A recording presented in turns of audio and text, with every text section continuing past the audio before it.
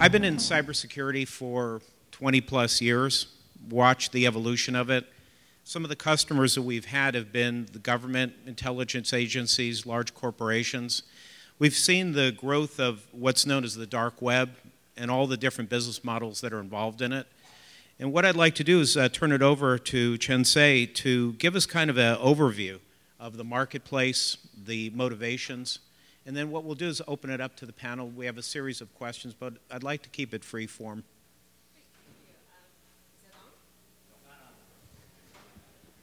I'll give you mine. I'll swap you. Technology always fails you. So in my previous work, I was an analyst with Forrester for a long time. So we looked at a lot of the market in terms of technology as well as the anti-technology, if you will, the dark web. So we saw it grow from a sort of ad hoc business into a multi-billion-dollar marketplace. And now you see the whole value chain is actually very well formed. It's an economy that is very, very interesting if you follow the chain of transactions.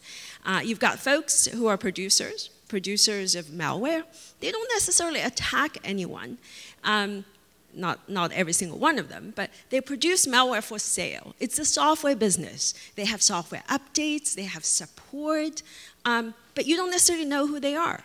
So they always come with pseudonyms and they produce software for sale for the guys who are actually attacking businesses. So you've got producers, you've got attackers, and the attackers are the software consumers, right? So they don't actually have to understand now these days how to attack folks. They just buy the software product and let it go.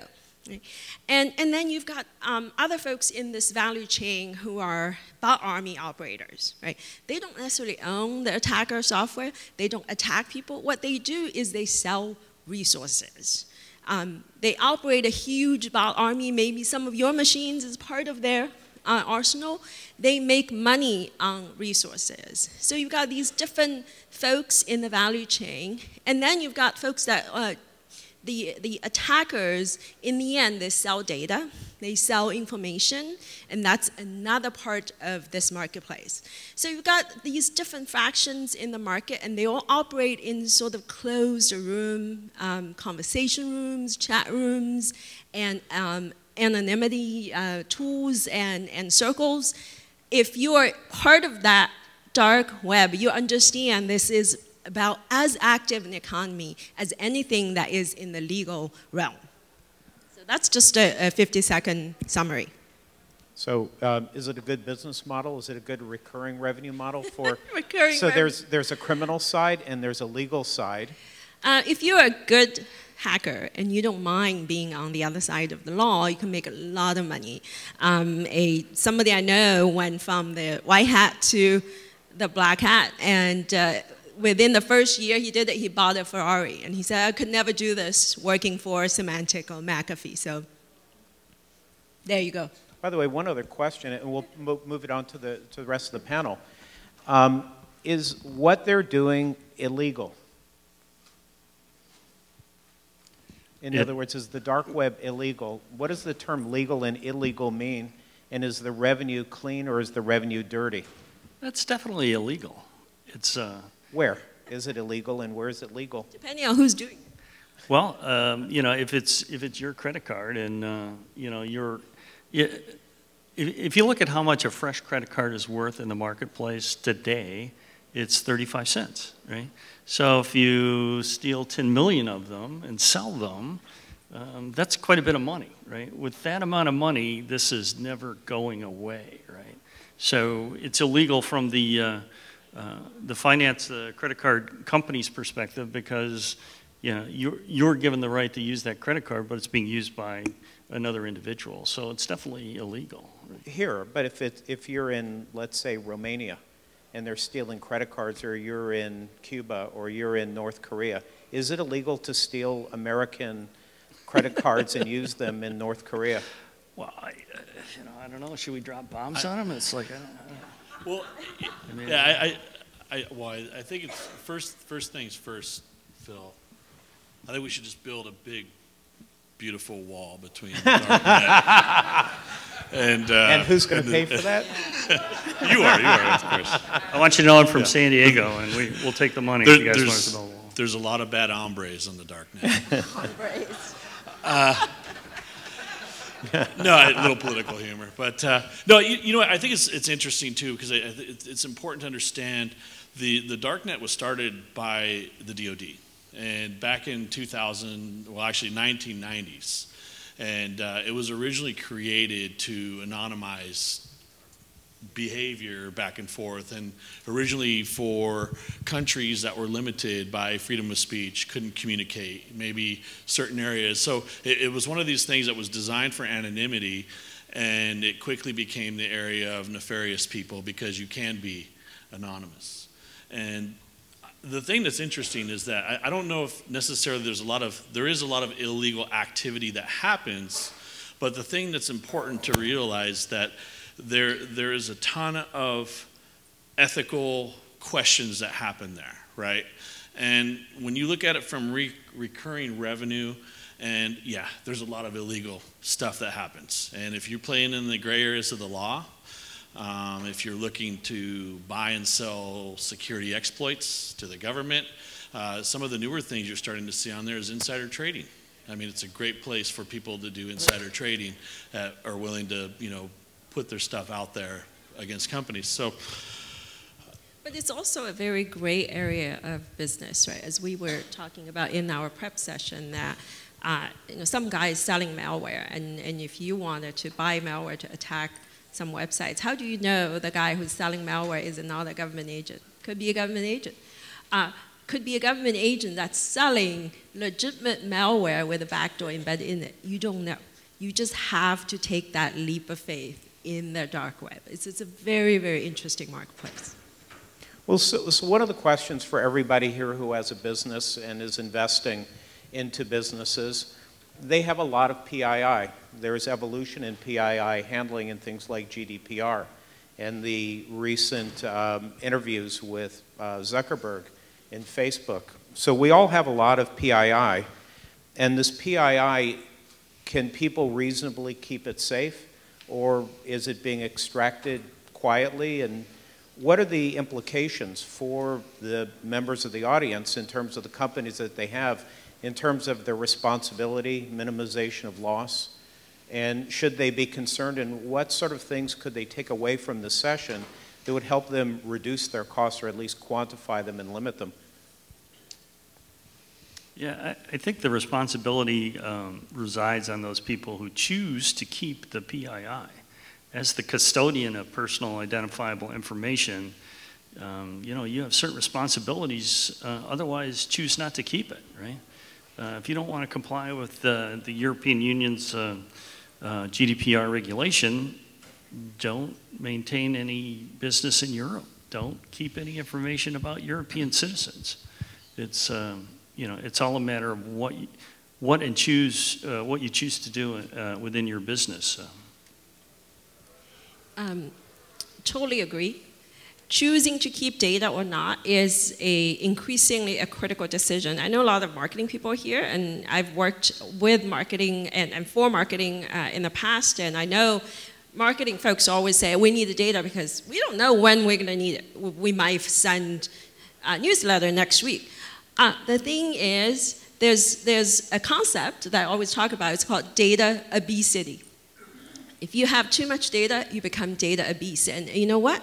With the amount of data comes, the increasing amount of data comes increasing risk. So if one of the most effective thing to do is, if you don't need the data, get rid of it, eliminate it from your infrastructure, from your records as much as you can, because that's just going to become a ticking time bomb. Yeah, we have this notion at KPMG that we categorize some data as redundant, obsolete, and trivial, or ROT, what we call ROT, right? The challenge is that there's this emotional tie that people have that they don't want to delete their data, right? They can't pull this Frankenstein switch. And as Dr. Wang points out, the more data you have, the higher risk you you present to your company and could potentially be misinterpreted by a opposing counsel in a legal matter.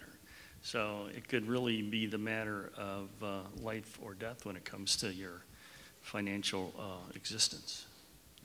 Yeah, I would say, yeah, don't hoard your data if you don't need to. I mean, the last thing you want is your customer PII data ending up on the darknet, because then you're in a PR nightmare. And I think that's the biggest challenge that a lot of people have that they're dealing with, is then all of a sudden you have your customer information, or it could even be source code in a lot of cases that will end up there, and it's for sale or for use. And yeah, you shouldn't keep it unless you have to. But to come back to Phil's original question, can you protect it? And yeah, certain companies do, right? It's not easy, right? It's a matter of risk appetite, right? How much money are you willing to spend to protect this data you're choosing to be the custodian of, right? And what you're willing to risk, from a brand perspective, right? I always ask the question: how many people have been hacked here but don't know it? So you laugh, right? But there's two kinds of customers: those that have been hacked that do know it, and those that have been hacked that don't, right?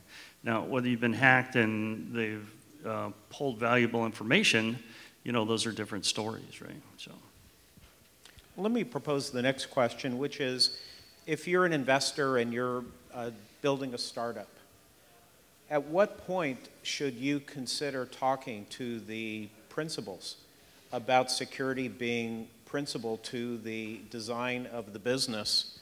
And is it something that you evaluate in the purchase of a business if you're doing rounds in the business? Because I would expect this would impair your investment. And what exactly are you impairing? What exactly might happen?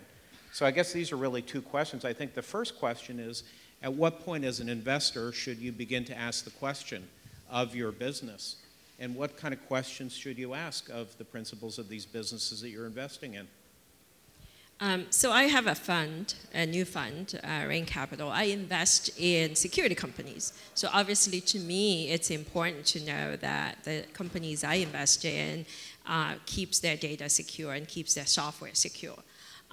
But on a more broader angle, if you're an investor of consumer tech companies, data is of critical importance, right? And now I'm hearing actually more and more boards now are interested in understanding how the company is operating on securing data, right? So I've got previously my clients are now doing M&A and large company side. They will actually go and purchase dark web intelligence service prior to a transaction. They will want to understand if the company that I'm trying to purchase, if their customer data or their data has been breached, has been available for sale on the dark web. If it is, they'll pull the deal or will reduce the price significantly, just as what happened with Yahoo. We all know that, right? So, and this is actually now happening with smaller and smaller companies. Yeah, and I think your point, when do you start paying attention? We have a list of the top 5 mistakes that our clients make when it comes to cybersecurity, and one of those, right, is this notion that security is the security group's problem. It's a cultural issue, right? Security is everyone's responsibility, right? And that has to be understood from the ground up in order that everyone takes the necessary roles to protect the data you're choosing to be custodians of. Security used to be a large company business, right? And then even only the large ones would buy Symantec and whatnot. Now it's everybody's business. Unfortunately, that is the reality. Yeah. Are there any third parties that an investor can go to or a company can go to that would quantify and give them a temperature gauge and would tell them how good they are and what kind of risks they're running and give them a score or an estimate? So if I was an investor, who could I send in? Like, for example, for source code review, you'd use Black Duck. Or, for financial governance, you might send in, RSM or Grant Thornton or somebody else to look at that. Who comes in and looks at the security and measures the risk of the existing company as well as for further investments? Yeah. Well, so security assessments are commonplace. There's a number of scales in the marketplace that are kind of considered leading practices. ISO's a standard, NIT's a standard, COBIT's a standard, right? So depending on what you're doing, you can kind of be measured against these standards from 0 to 5. I was with one client. They said, whatever you do, don't come in and do an assessment. We've had 3 of them done. We want to get from here to there, so don't do an assessment.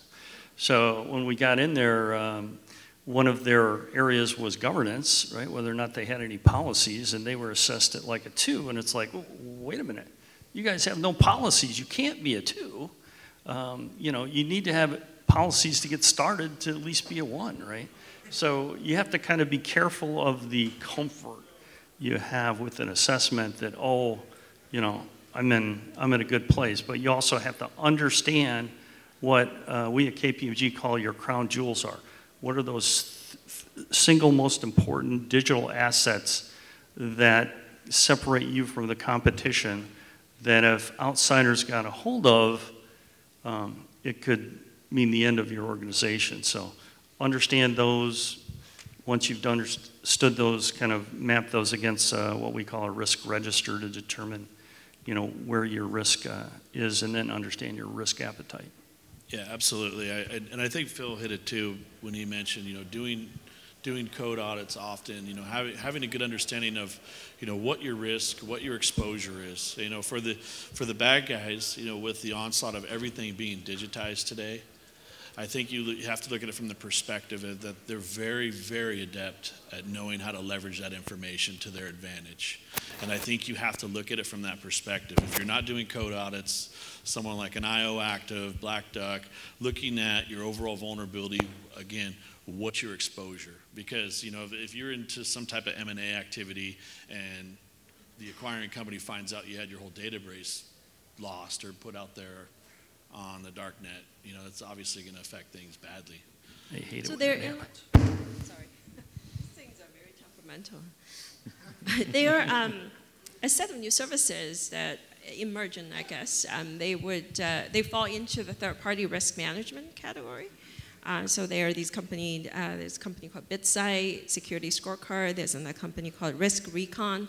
What they will do is they will come and scan sort of publicly available information of a company, and then they will do an assessment of how risky those publicly accessible information is. Not inside the company, but only publicly available interfaces and things like that. And they'll report back to whoever wanted them to do the assessment. Now, what I have seen in the past is usually large companies who want to get a service from them, they say, hey, Security Scorecard, go scan that company because I'm looking to put my data in their application or not. Let me know how risky it is. And based on the rating, I may decide to do business with them or not. But what I have been seeing of late is companies now are doing proactive self-assessment with those services before their clients come to assess them. So I think it's a good thing to do. These services are still quite expensive these days, so I'm hopeful that somebody will come out with a mid-market or sort of more mass market service for smaller companies to consume so that everybody can increase their posture somewhat. One of the questions I think a lot of audience members have is that if they have started or they have companies that have operated via perpetual license models and on-prem, they had a very good understanding of what the risks were of PII and perhaps how things could be attacked and what the value of patching and things are toward the overall structure of their risks. But today, most are wanting subscription revenue, which means they're going to be hosting in things like Amazon and Azure and in Google and others. Can you talk a little bit about things that they should consider? This thing about, is the cloud secure? Well, if you're operating now in a SaaS model, if you're operating as a platform, what are the issues that you have to consider now in recurring revenue in a SaaS model, especially if you're a platform? What are your new requirements, especially if you're hosting others? I was thinking about Mindbody. They have all of these people who are on their platform.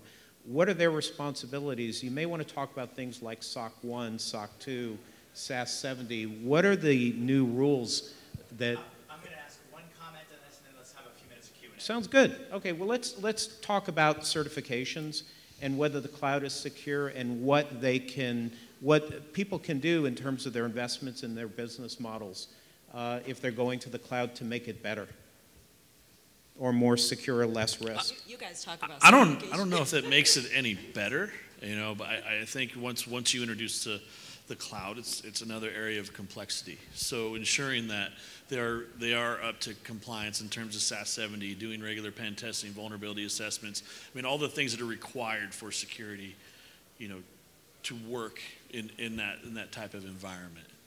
Is the cloud secure?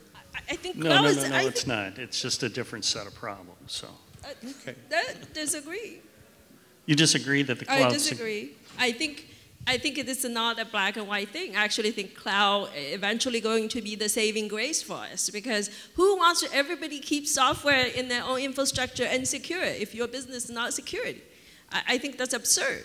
Somebody else should take the burden, and that person who takes the burden should be the large cloud service providers. And all you have to do is keep managing who can use your data, managing your identity, but you don't need to be in the business of managing infrastructure. And I'm a firm believer of that. Yeah, but it depends if you buy platform as a service or software as a service. So clouds come in different forms, right? One of the major consulting companies had their client data in the cloud, and they were breached because they didn't go through the standard security controls that you need to do if you're on-prem or in the cloud, right? But I think that company would have been breached if they were keeping everything on premises anyway, because they're not following the best practices. So that's going to happen if they keep everything on premises as well.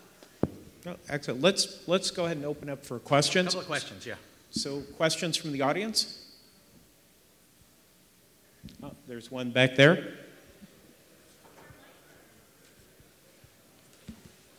You could scream it out and I'll repeat it. So I'm Alexa Browski, so I work with emerging tech companies and corporate innovation, and I just have a question about the panel earlier today. You mentioned how you want your companies to save as little data as possible, but all the prior speakers and the vendors are talking about how you should collect as much data as possible so that you can get customer insights, more segmentation, personalization. So how do you balance the potential between the two? Because if you want to build up the best AI system or recommendation engine, you need to essentially collect everything possible, like every little popcorn that you eat. So let me repeat the question.